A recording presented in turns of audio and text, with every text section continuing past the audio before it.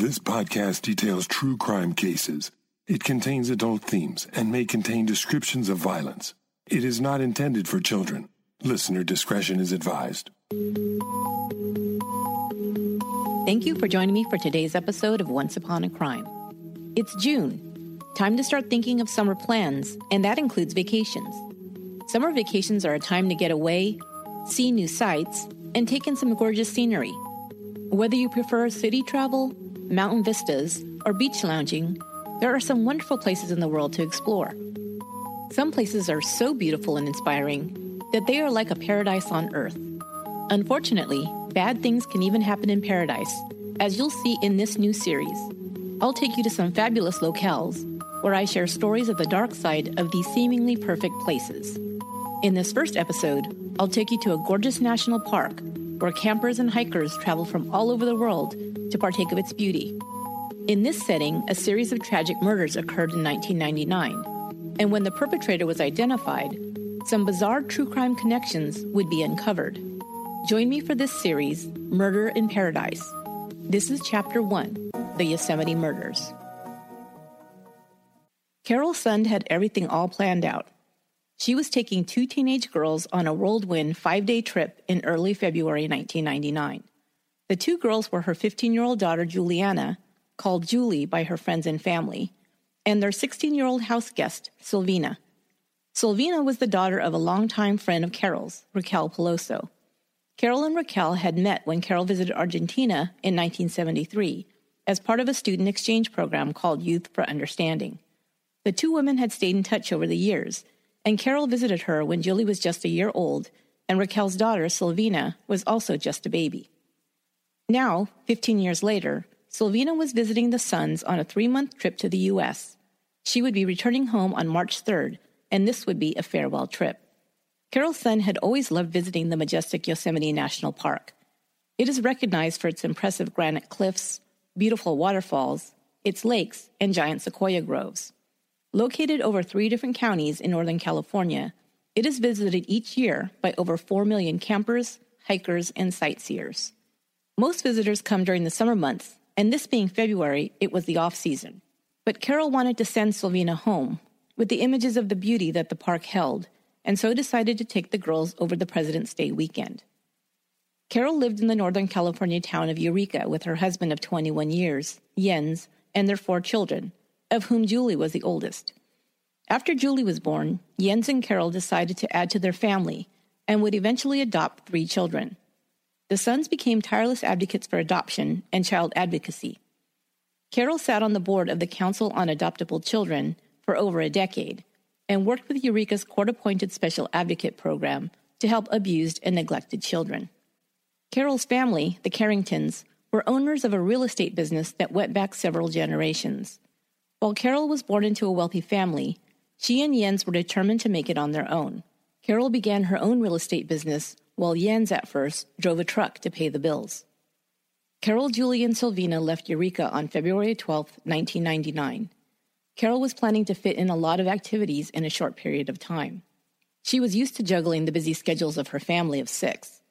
She was highly organized and had a can-do attitude and a seemingly endless supply of energy. Carol and the girls were planning to fly to San Francisco, rent a car to drive to Yosemite, return the rental car in Modesto, and then fly back to meet Jens in San Francisco on the evening of February 16th. On February 12th, they landed in San Francisco and rented a bright red Pontiac Grand Prix. They drove to the central California town of Stockton in just under 2 hours, where they spent the night in a motel. The stopover in Stockton was necessary because Julie was participating in the American Spirit Association cheerleading competition at the University of the Pacific. While at the competition, Carol made a plan with another parent to return to UOP on her way back from Yosemite so that Julie could tour the campus. Julie was considering applying to the university, and Carol thought, while it would make the timeline a little tighter, they'd be able to pull it off. She was to meet the other woman and her teen back at the campus at 2 p.m. on Tuesday, February 16th. From there, she would need to race to the airport in time to meet Jens and her other children, who were to board a flight to Phoenix. Jens, Sylvina, and the younger children were going to visit Jens' sister and brother-in-law in Phoenix, and while there, they also planned to take Sylvina to visit another great national park, the Grand Canyon. Carol and Julie would fly home from San Francisco, as Julie needed to be back in school the following day. After the cheerleading competition ended late Sunday afternoon, Carol and the girls drove to Merced and checked into a Ramada Inn for the night.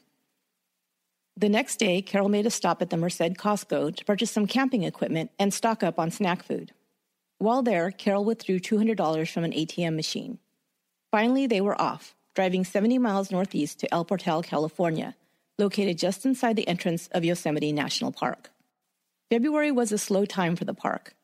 Over 100,000 visitors passed through the tourist destination in February, but it was far from the crowds and hard to come by camping sites and motel rooms that would have been the norm during the peak summer months. Carol pulled into the Cedar Lodge on the afternoon of Valentine's Day, February 14th. The lodge was not one large building, but a series of two-story dorm-like buildings, over a half a dozen buildings in all. They were assigned to room 509 in the southwest corner of the complex. It was located far away from the lodge's office and swimming pool and the other busier parts of the complex. Their room was located on the ground floor of the building. Carol and the two teens were the only guests staying in that particular building that night. Carol was eager to take the girls into the park, but there was only one road in and out, and at this time of year, it was closed to traffic between 8 a.m. and 4:30 p.m. Having arrived after noon, Carol had to wait until the next day for their big trip into the park. The next morning, the trio left early, bundled up against the cold. There was still some snow on the ground, and they were in good spirits as they toured the park. Carol brought a camera and captured the three of them throughout the day, posing in front of Lake Merced and the granite walls and tall forest trees. Carol stood just at 5'2" tall, with short brunette hair. The two girls were also petite, only a couple of inches taller than Carol. The teen girls could pass for sisters, both with dark hair, brown eyes, and olive complexions. They also went ice skating at Curry Village. Afterwards, they shopped for some souvenirs before heading back to the Cedar Lodge. Carol called Jens to tell him about their day and to detail the plans for the next day. She promised that they would leave the university campus in enough time to meet him at the airport as planned. Before hanging up, she told him that they planned to make a quick trip into Yosemite Park one more time in the morning before leaving for the Central Valley. That evening, they went to one of Cedar Lodge's restaurants for dinner. The diner at the lodge was appropriate for families, pizza and burgers and the like, but it also held a bar that saw its share of bikers and off-duty park workers, as well as people just passing through. It was one of the only places in the area for those who were so inclined to grab a beer or a cocktail, and was often busy in the evenings. At 7:30 p.m., Carol paid their bill and they headed back to their room. Sometime that night, there would be a knock at the door of room 509, and the three women would not be seen again for over a month.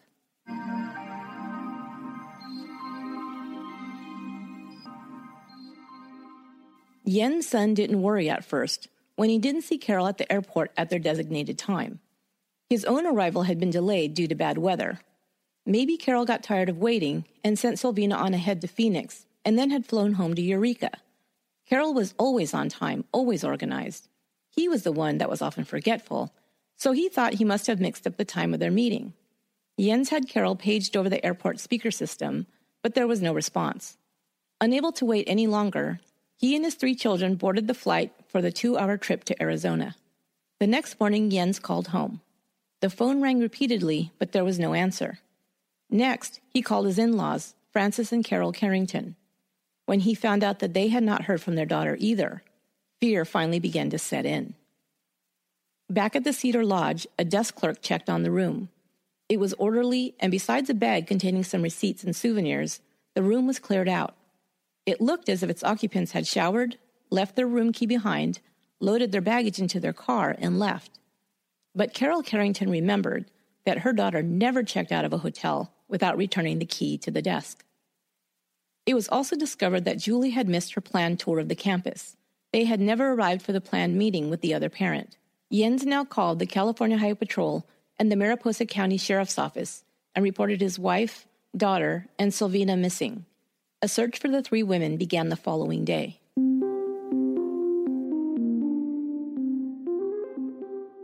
It's unknown whether Carol Sund would have known the history of her beloved Yosemite National Park.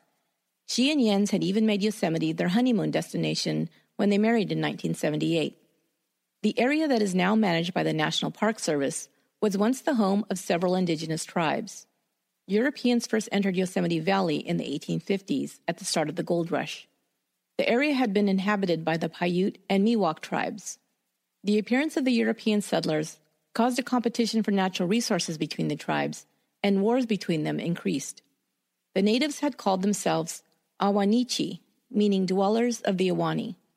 Later, however, the settlers began to use the name Yosemite or Yosemite.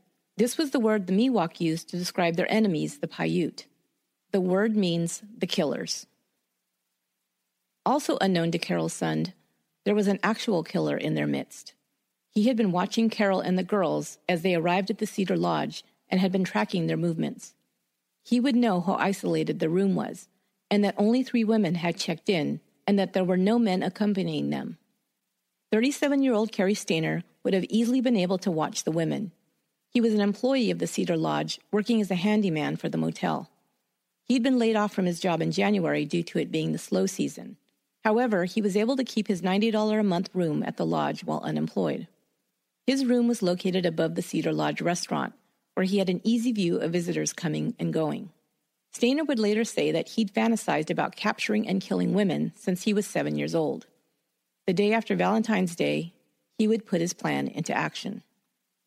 A little after 10 p.m. on February 15th, he knocked on the door of room 509. Stainer, looking younger than his 37 years, was over 6 foot tall and athletically built. He talked his way into the room, telling Carol he was there to make a repair in the bathroom.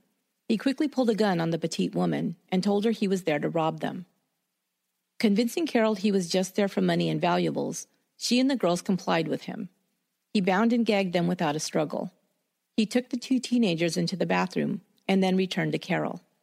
Taking a rope he had brought with him, he strangled her to death before carrying her body outside and placing it in the trunk of her rental car.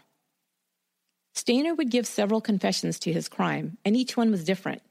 The following account is a combination of at least 3 confessions. I've left out some of the graphic details that are unnecessary out of respect for the young victims. In Stainer's first confession, he told authorities that he did not rape the 2 teenagers. When forensic evidence proved he was lying, he later admitted to the FBI that he had sexually assaulted both girls. After putting Carol's body in the trunk, he returned to the girls, first taking Sylvina into the bedroom, leaving Julie in the bathroom. He raped Sylvina before strangling her. Finally, he returned to Julie. Stainer, again at first, claimed he kept the women separate, not letting them know what was happening to the others at the time. In a later confession to FBI agent Jeff Rennick, Stainer claimed that the 2 girls were together, and he attempted to play out his violent sexual fantasies with them. If I've learned anything from researching the words and deeds of murderers, it is that you can't trust about 90% of what they say. Most of their statements are false and self-serving. So what actually happened on that terrible night will probably never be known for sure, and that is probably for the best. The following is the account as best as can be determined. What is known is that he at some point that evening strangled Sylvina to death as well and placed her body in the trunk with Carol's. Stainer raped Julie as well, but kept her alive unlike the other 2 women. It's possible that Julie was able to find a way to connect with Stainer, as some victims are able to do, in order to stay alive. He would later tell investigators that he wanted to keep her, but he knew that there was no place he could hide her. Before dawn, he wrapped Julie in a blanket that he secured with duct tape and put her in the car with him. He drove the red Pontiac with the 2 bodies in the trunk and drove 70 miles west to Lake Don Pedro. He took Julie up a trail over a rise, and once he'd taken her far enough away where they could not be sighted, he slit her throat, almost decapitating her in the process. Later, when interviewed by the FBI agent, he would cry when recounting Julie's murder. By spending an extended amount of time with Julie's son, he claimed to feel some remorse over her killing. He said he cut her throat instead of strangling her, as he had with the other women, so it would be quicker and she wouldn't suffer. After leaving her body under a bush, he then drove the car over 50 miles to the north. He found a dirt logging road off of the Sonora Pass. He'd planned to drive the car to an isolated reservoir to sink it, but the car got stuck on a dirt road. It wedged on a tree stump just a few hundred feet off of the highway. The sun was coming up, so Stainer left it there and fled. Taking his backpack, he walked down to Highway 108 to a convenience store where he called a cab. He told the driver he'd been stranded by a friend and needed to get back to work in El Portal, about 75 miles away. She told him it would be a costly trip, but he said he didn't mind. He paid the $170 cab fare with the cash he'd taken from Carol's wallet. As they entered the national park, Stainer pointed out a cabin and told the cab driver, "I once spotted Bigfoot there." He seemed completely serious, and she found him a little odd and creepy. She dropped him at the Yosemite Lodge, where he'd directed her. He then caught a bus back to the Cedar Lodge.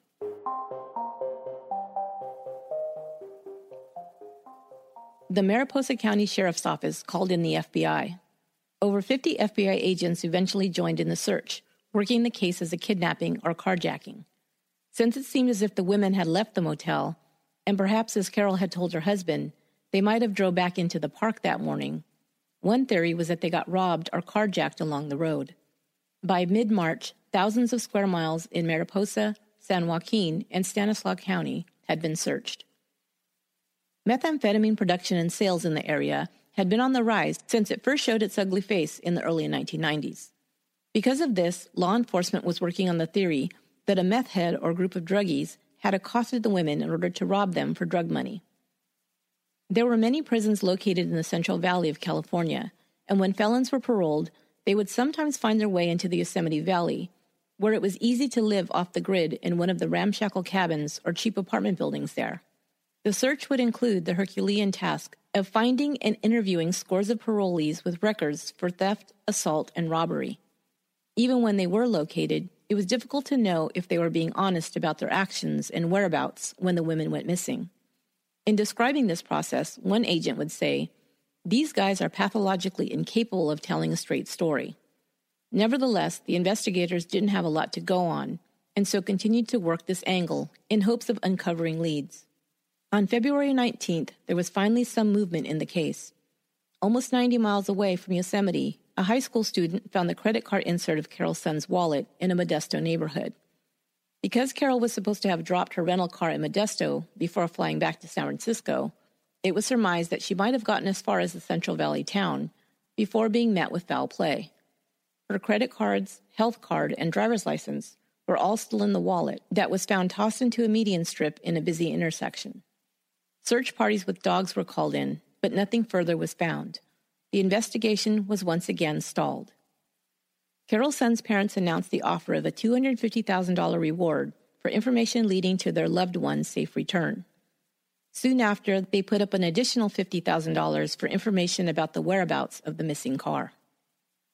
Cary Stainer went about covering his tracks.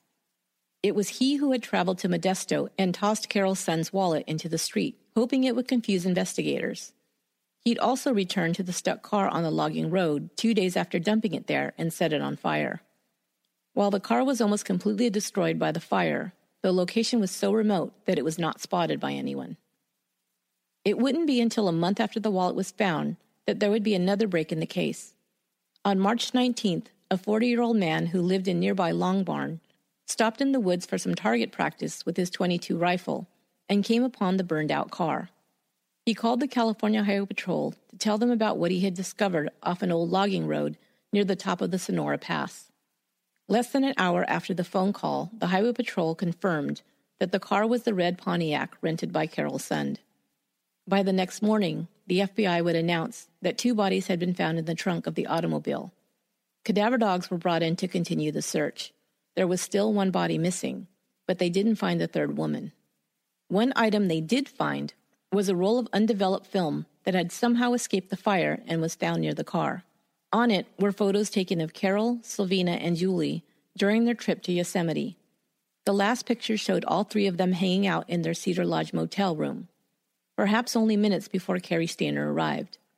Their families would be grateful to have these photos of their loved ones in their last happy moments. The body of Carol's son was identified through dental records, but it would take longer to identify Sylvina, as her records would have to be sent from Argentina. However, the investigators still had no suspects, and they weren't even sure where exactly the crime had been committed. On March 24th, the last piece of the puzzle would fall into place when an anonymous letter was received at the FBI's Modesto office.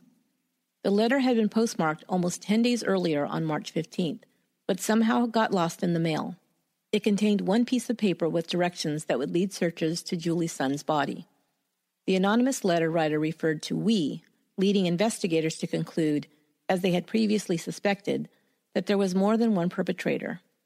Of course, later it would be determined that it was only a ruse used by Stainer to throw investigators off of the track. He would even brag that he had conned someone else into licking the envelope so that his DNA would not be found on the letter. While some might think that telling authorities where to find Julie's son's body points to remorse on his part, he was also taunting investigators and also cruelly wrote about Julie, "We had fun with this one." The following day, Julie's remains were found up a steep incline off of Highway 49, overlooking the Don Pedro Reservoir.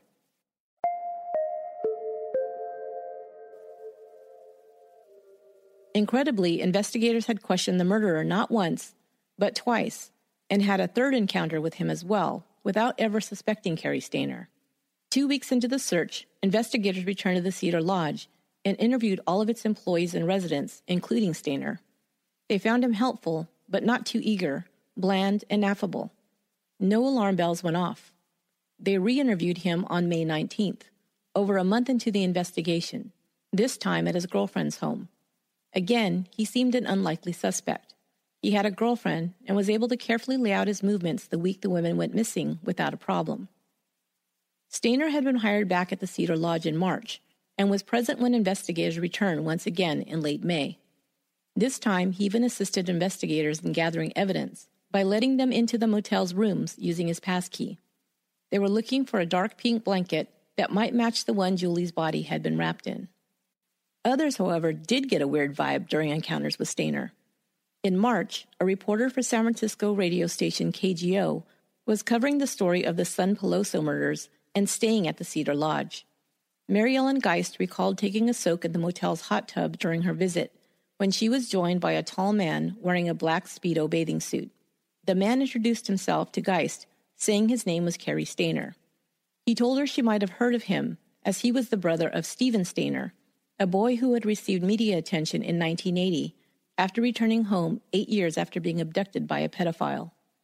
Geist felt that he was trying to get some kind of sympathy from her, but instead of feeling badly for the man, she recalled feeling increasingly uncomfortable in his presence. "He hadn't done anything in particular," she later reported, "but I became very nervous." She quickly excused herself and ran into her room. "I double-bolted my door and pushed a table and chairs against it. I got the creeps," she remembered.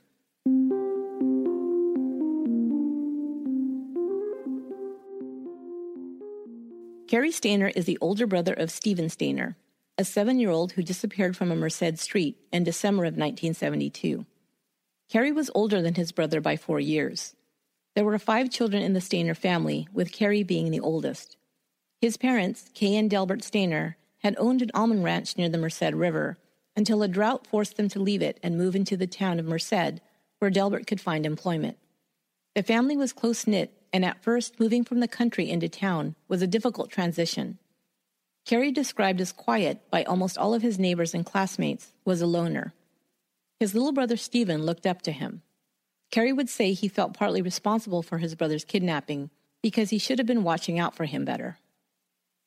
Carrie Stainer, however, much as he might try to play up the abduction of his younger brother in his own problems later on, had issues before this even occurred when he was 11.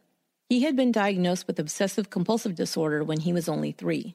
He would compulsively pull out his own hair, creating a bald spot at the top of his head. He was prescribed medicine to help him stop this habit, but it would continue into his teen years, and he would constantly wear a baseball hat to cover the bald patch. He admitted to having violent fantasies about capturing and killing women, beginning at the age of 7, long before Stephen was abducted. He would later accuse an uncle of molesting him at the age of 11. It is unclear whether this has ever been corroborated. It's interesting to note that he claims this happened around the same time that Stephen was kidnapped. Carrie Stainer was a talented artist and played on his school's baseball team. There were incidents as a teen where Stainer would strip naked and expose himself to girls as a joke or a prank, or maybe something more creepy. He once did it in front of a group of girls, and another time, a neighbor girl accused him of exposing himself to her one night when she was spending the night with his sisters. He crept into the room where she was sleeping, and she woke up to find him before her completely naked. When she yelled at him and told him to get out, he fled. The girl was only 13. When the same girl was 17, she was on a camping trip that Stainer also attended when she found him naked underneath her cot. Again, she warned him away from her, and he left. Cary Stainer would begin to smoke marijuana regularly and later adopt a nudist lifestyle. At the time he was living and working at the Cedar Lodge, he was a frequent visitor to the clothing-optional resort Laguna del Sol. He also liked to strip and lay on a rock next to the Merced River. His sunbathing spot was located near a hairpin turn on Highway 140, about 2 miles from the Cedar Lodge. Stainer seemed unconcerned that passing families on their way to Yosemite could see him in the all-together. The Stephen Stainer kidnapping case became a nationwide story, even inspiring a book and a movie titled I Know My Name is Stephen, after he miraculously returned in 1980. However, 8 years earlier in 1972 when he disappeared, the story of the missing boy was barely a blip on the radar. His family reported him missing, and within a couple of weeks, there was no further action taken by authorities to find him. Stephen had been approached on his way home from school by 40-year-old pedophile Kenneth Parnell. Parnell, along with a half-wit accomplice, Irvin Murphy, were looking for a son for Parnell when they happened upon the little boy with the light brown hair. Telling him he was a minister, Parnell asked the boy if he'd care to donate to his church. Stephen, a trusting little boy, told the man his mother might, upon which Parnell told him to get into the car, and he'd drive him home to ask. Instead, he took the boy to a trailer park 25 miles away in Cathy's Valley. Incidentally, Stephen Stainer's grandfather lived not 100 yards away in another trailer. Had the media at the time broadcast the description of Stephen Stainer, as would happen today, he might have been quickly found. Stephen spent a few weeks hidden in the trailer park and then was taken to Parnell's quarters at the Yosemite Lodge. His hair was dyed so he wouldn't be recognized, and he was drugged with sleeping pills during the times Parnell had to report to work. He worked as a bookkeeper for the Curry Company that runs the concessions at Yosemite National Park.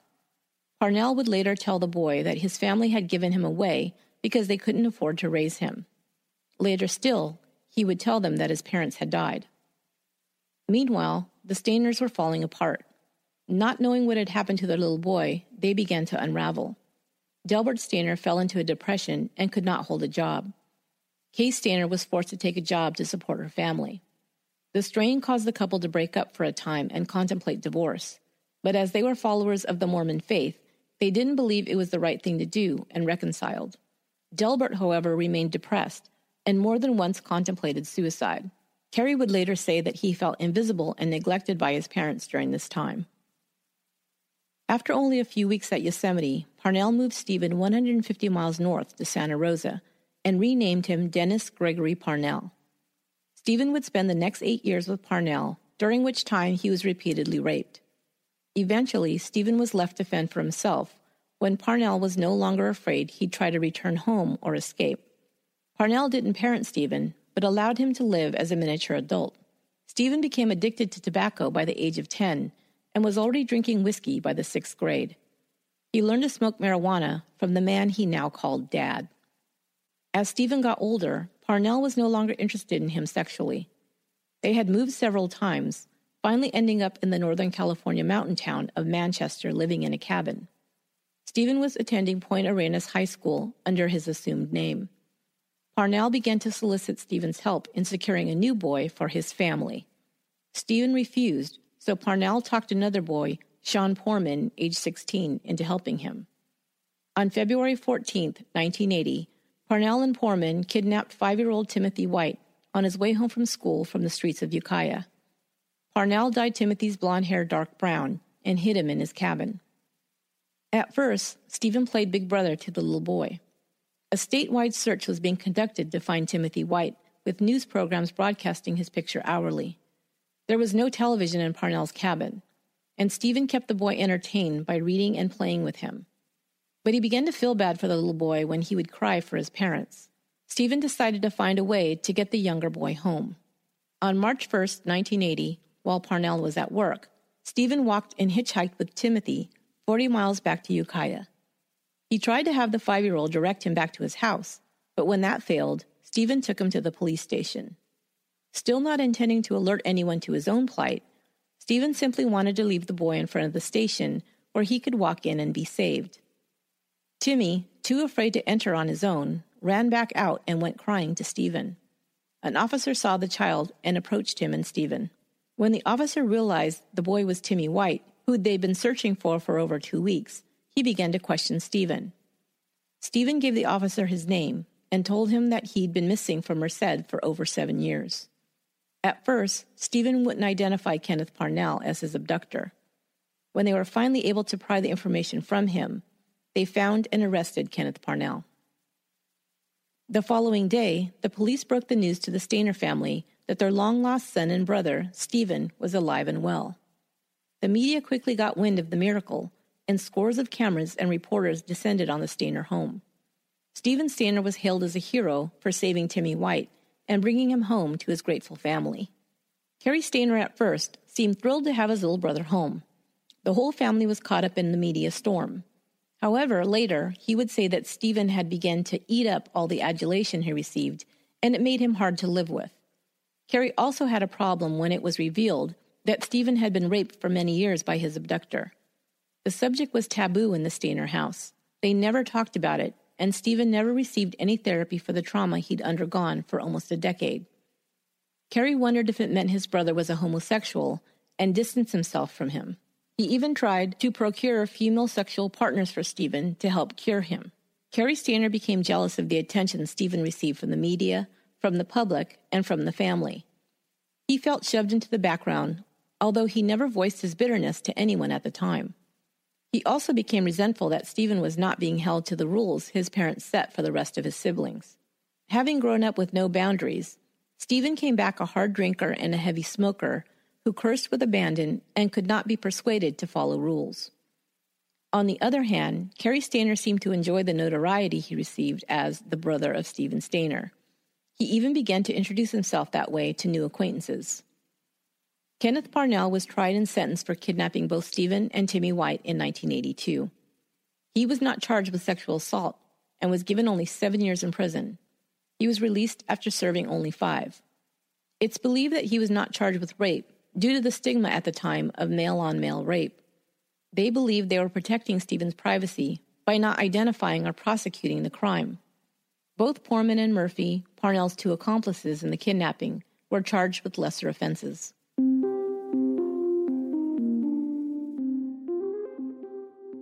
Now it was the beginning of the summer season at Yosemite National Park, and Cary Stainer, still not on the FBI's radar, seemed to have gotten away with a multiple murder. A friend would later say that Stainer made a strange comment during that time. "I'm already famous. People just don't know it yet," he would cryptically say. When asked what he meant, he just smiled and said nothing more. Whatever demons might have possessed Stainer to so cruelly end the lives of 3 innocent women, they had not yet been extinguished. On Wednesday, July 21st, a 26-year-old biologist left her job in the Yosemite Valley at 5 p.m. to return to a cabin in the woods that she shared with her boyfriend. Joey Ruth Armstrong had begun working for the Yosemite Institute in December of 1998 as an environmental educator. She had moved from her temporary housing in Yosemite to her new home in Foresta just 2 months earlier. Foresta is a small community located in a secluded valley, just a few miles from El Portal. Joey was a passionate environmentalist and loved spending time in nature, hiking, and backpacking. She had most recently climbed a third of the way up the face of El Capitan, the sheer cliff wall that is among the most iconic structures in Yosemite National Park. The petite strawberry blonde was an ever-smiling presence. According to her friends and family, her friendliness was matched only by her unlimited energy. On July 21st, Joey found herself home alone for the first time since she moved into the home in May. She had been afraid to stay alone and was invited to stay with a friend while her boyfriend Michael was away, but decided to conquer her fear and stay home. She had already spent one night alone with no problem and was planning to spend the rest of the week with a friend in the San Francisco Bay Area. She began packing her truck for the trip to the coast and called her boss to let her know that she would be dropping off some work files to her home on her way out of town. When Joey didn't arrive by 7:30 p.m., Her boss became concerned, and her husband, Sonny Montague, decided to take the short walk to her cabin to check in on her. When he arrived, he found her front and back doors open and her stereo playing, but Joey was nowhere to be seen. Her truck was still parked in front of the cabin. He called out to her in the area around the cabin, but got no answer. He returned home. Around the same time Montague was looking for Joey, a member of the Yosemite Fire Department recalled seeing a light blue and white International Scout Jeep parked near her cabin. A few hours after Joey disappeared from her cabin, another Yosemite employee picked up a hitchhiker several miles away on Highway 140, standing next to a blue and white International Scout. He said he'd broken down on the way back from Yosemite Valley. He was dropped off at Cedar Lodge. An employee of Cedar Lodge saw Carrie Stainer being dropped off about 9 p.m. As he left work around midnight, he saw Stainer's white and blue International Scout parked on the side of the road. Joey's friend, who was awaiting her arrival in Sausalito, called the police at 3 a.m. when she still had not arrived. She filed a missing persons report and then called Joey's mother, Leslie Armstrong. By 7:30 a.m., park rangers were dispatched to her cabin and found the same scene Sonny Montague had found the night before. The doors were still ajar, the stereo was still playing, and her truck was still parked in front. They found no sign of a struggle except for a pair of men's sunglasses found on the living room floor that were bent. Searchers combed the area around the cabin, and at 1:30 p.m., they found Joey Armstrong's body, partially submerged in a drainage ditch just a few hundred yards from her cabin. She had what looked to be defensive wounds on her wrist from a knife or other sharp object. When they pulled her body from the water, they saw a gruesome sight. Joey Armstrong's head was missing. It didn't take long for the firefighter to come forward to report the distinctive white and blue Jeep he'd seen the previous day, parked near the cabin. A Be on the Lookout was broadcast, and by 4:30 p.m., Carrie Stainer was found by park rangers. They found Stainer near his parked Jeep, at his favorite nude sunbathing spot. When the two female park rangers approached him, he was naked, lying on a rock and smoking a joint. They confiscated the marijuana and began to question him. He gave his name as Carrie Stainer and showed them his ID, telling them he worked at the Cedar Lodge. Today was Thursday, his day off, and he was just enjoying the sunshine, he explained. They questioned him about his whereabouts the day before, asking him if he'd been near Foresta. He said he hadn't been anywhere near that area the day before and agreed to a search of his Jeep. They wanted to search his backpack as well, but at first he refused, finally agreeing once they told him they would just get a warrant. The park rangers would later say that their first thought was that the backpack was the right size and weight to contain a human head. But they only found items anyone might carry in a backpack, including a camera, a beer, a harmonica, a lighter, and a package of zigzag papers. The rangers kept the backpack, took a few photos of the Jeep, and sent Stainer on his way. Meanwhile, investigators discovered the missing head about 40 feet away from where they'd found Joey's body. It was submerged in a small stream. The investigators returned to the cabin where they collected hair and fiber evidence that they hoped would help identify her murderer. News reports were already beginning to speculate about a connection between the San Peloso murders earlier that year with the murder of the Yosemite naturalist. That evening, investigators arrived at the Cedar Lodge to question Stainer once again. He maintained that he had not been anywhere near Foresta Road the previous day. They had their suspicions, but not enough to detain him on. Fresh tire tracks were found near the cabin that were not made by Joey's truck. Investigators took pictures and compared them to the tire tracks from Stainer's Jeep. They matched.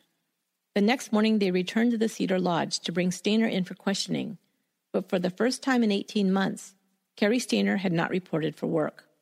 He knew that the heat was on, and he hightailed it out of the Yosemite Valley. The media got wind about the Cedar Lodge maintenance man, who was wanted for questioning in the Joey Armstrong murder. Now the public was more than alarmed. Was there a serial killer operating amongst the beauty and wonder of Yosemite National Park? More news programs picked up the story, and it quickly became headline news on radio and television. Stainer had traveled 3 hours northwest to the Laguna del Sol nudist resort in Wilton. He checked in on Friday afternoon and paid for a 2-night stay. There were no televisions in the guest rooms at the resort, and the story had not hit the morning edition of the Sacramento Bee yet, so he was unaware that his mug was being plastered all over the news. The resort manager was just having her morning coffee when a member called and told her to turn on the news. The man they were looking for was staying at the resort, she said.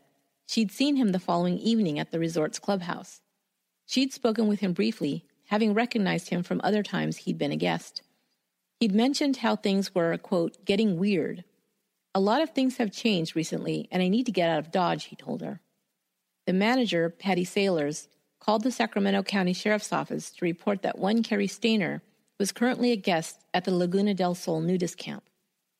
Fortunately, when FBI agents arrived, Carrie Stainer, planning to leave right after breakfast, had dressed in jeans and a t-shirt before arriving at the resort restaurant. They approached him and asked him to accompany them to FBI headquarters in Sacramento for questioning. He complied without incident. On the way to Sacramento, agents noticed a fresh cut on Stainer's hand. It wasn't long after arriving at headquarters that they were surprised when he readily confessed to the murder of Joey Armstrong. Waiving his rights to an attorney, Stainer spent the next several hours recounting the details of the previous Wednesday. He told him that he'd been in the area only because it was where he'd previously sighted Bigfoot. He described how he'd parked his truck and was walking near the cabins when he noticed Joey packing her vehicle. He saw her going back and forth from her house with items, and she seemed to be alone. He walked up to her and began talking to her, telling her about the Bigfoot sighting. By this time, he was standing on her porch, and when she turned to go into the house, he took the .22 revolver out of his backpack and placed it to the back of her head. He had assembled a kit that he kept in his backpack, including the gun, duct tape, and a knife. He then took her inside the house where she struggled with him in the bedroom as he gagged and duct taped her. Afterwards, he took her to his truck and placed her in the back seat. She continued to fight him the whole way. He had planned to take her up the hill where they could not be seen, but as he'd been unable to duct tape her feet, she began to kick and thrash and managed to propel herself out of the open window of the Jeep. She took off running toward the road, but he quickly threw the Jeep into park and ran after her, catching up before she could get to safety. She still continued to fight him until he finally subdued her by cutting her throat. He dragged her to the canal and then returned to his truck, moving it out of sight before returning to the body and decapitating it.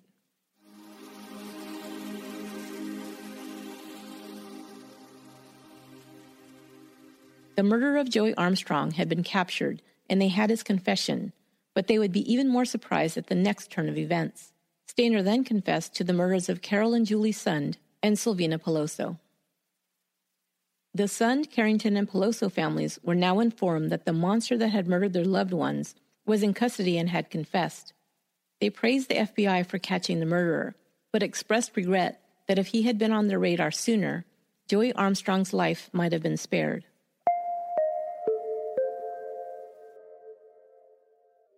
Even though he'd confessed to all 4 murders, Carrie Stainer pled not guilty by reason of insanity.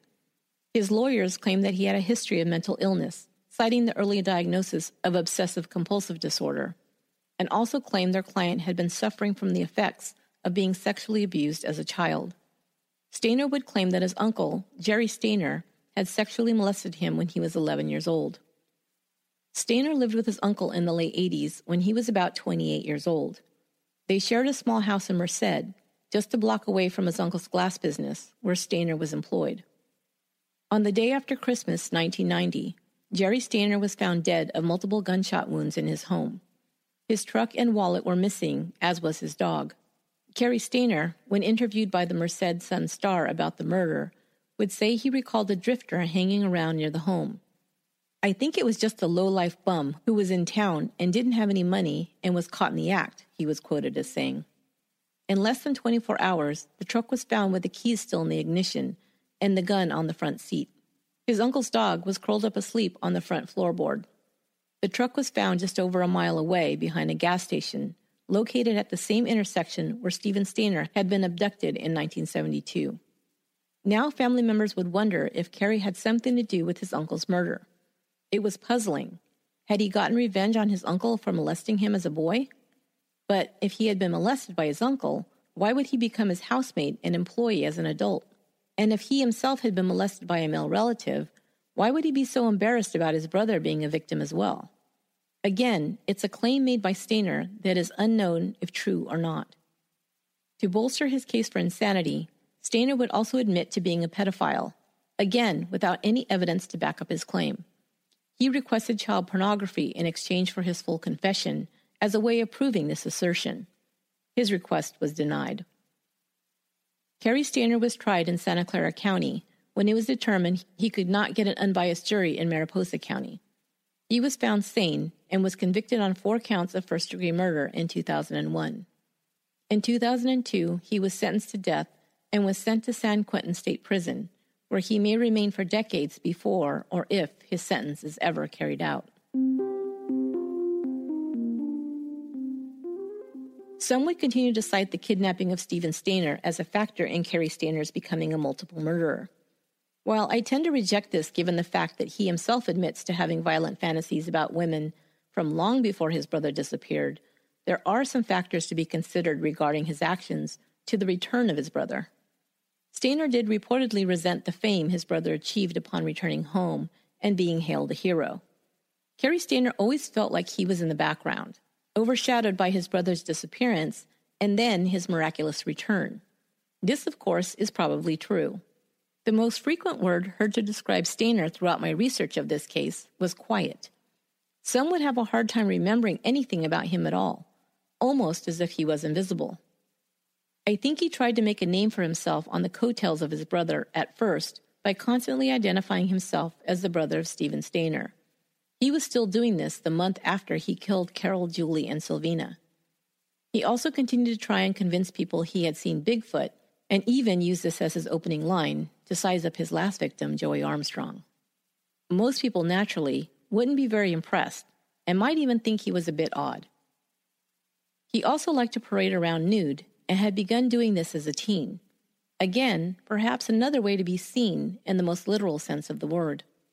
Perhaps, if he could shock people in this way, they would finally notice him. He tried to use his crimes after the fact to become famous himself, giving interviews to several reporters and news programs, including Lisa Gibbons. It was only after the program aired, and he saw that he was being described as an evil monster by the host and its viewers, did he stop granting interviews.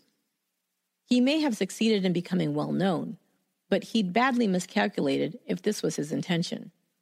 Unlike his brother Stephen, who was at first a tragic figure and a victim, and then became a hero, Cary Stainer would simply be known as a predator and a cold-blooded monster who murdered 4 beautiful women for no apparent reason. Finally, I don't think it's a coincidence that so many elements in this story seem to have connections to each other. Kenneth Parnell was an employee of Yosemite National Park and lived in employee housing when he abducted Stephen Stainer. Cary Stainer was living and working in Yosemite when he began hunting women and killing them. Timothy White was abducted on Valentine's Day. Cary Stainer identified Carol, Julie, and Sylvina as his first victims on Valentine's Day.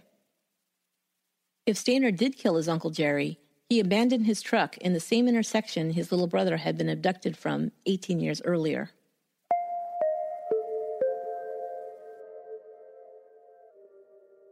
Stephen Stainer died from the result of a motorcycle accident in 1989 at the age of 24. He had married Jody Edmondson when he was 20, and they had 2 children, Ashley, born in 1985, and Stephen Jr. in 1987. At the time of his death, he seemed to have pulled his life together. He'd quit drinking and joined the Mormon Church, converting to his parents' faith. Timothy White died at the age of 35 in Santa Clarita, California. Perhaps it was the ordeal of having been kidnapped by a stranger at such a young age that caused him to want to go into law enforcement. He was serving as a Los Angeles County Sheriff's deputy when he died suddenly of a pulmonary embolism. He was married and had 2 children. Kenneth Parnell, at age 71 and in ill health and living in Berkeley, tried to convince his caretaker to help him abduct another boy. She pretended to agree to help him and instead set up a sting operation with authorities. When he was arrested, he told them that he only wanted a family. He was sentenced to 25 years to life under California's 3 strikes law. He died in Vacaville State Prison in 2008. 3 memorial services were held for Carol and Julie Sund, one in Eureka, another in Sonora, and the last held in Modesto, where so many law enforcement personnel and volunteers had spent weeks searching for them. The town had adopted them as their own and wanted a chance to say goodbye. Carol was remembered as a dynamo who was a wonderful mother and a beloved wife. She was also remembered as an advocate for abused and neglected children. Her husband Jens gave her a loving tribute. He said she inspired him to be a better man and a great dad. He would have a hard time filling her shoes, but he knew the best way to honor her memory was to continue to be a devoted dad to their 3 remaining children. Julie's son was memorialized by her friends as a gifted musician, playing both piano and violin, and who'd been learning to play guitar not long before her death. She was also an athlete competing on her cheerleading team and a caring friend. Her father recalled how she'd written individual notes to each of her friends and left them in their lockers on the last day of the previous school year. They would long cherish the notes in which Julie told each person how special they were to her and how much she loved them. Silvina was returned to Cordoba, Argentina on April 25th. The owner of the San Diego Chargers football team donated the use of his private jet to fly her body home to her parents. Police had to rope off the downtown streets to accommodate the large number of people who wanted to say goodbye. Her family, while mired in their grief at losing their beautiful 16-year-old daughter, said having her returned home was a huge relief to them. Friends and family remembered Silvina as a girl who loved to dance and compete in dance competitions. She also loved music. Her favorite artists were the Spice Girls and New Kids on the Block. She'd planned to study biology in college. Carol's parents, Carol and Frances Carrington, were deeply affected by the loss of their daughter and granddaughter.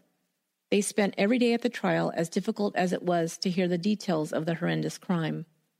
A good friend of mine was able to attend one day of the hearing, as it was held locally here in San Jose, California.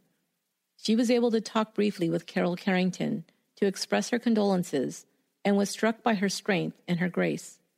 Carol's parents started the Carol's Son Carrington Memorial Reward Foundation. They realized that the financial resources they had at their disposal allowed them to, among other things, offer reward money to help keep the case before the media and the public. They also realized that others with missing loved ones often did not have the same opportunity. The foundation was founded to help families without economic means to offer rewards for information in order to help law enforcement to locate missing loved ones. To find out more, you can log on to carolsonfoundation.com. I've included a link in the show notes. That will do it for this episode of Once Upon a Crime. Once Upon a Crime is written, produced, and edited by me, Esther Ludlow. Until next time, be good to one another.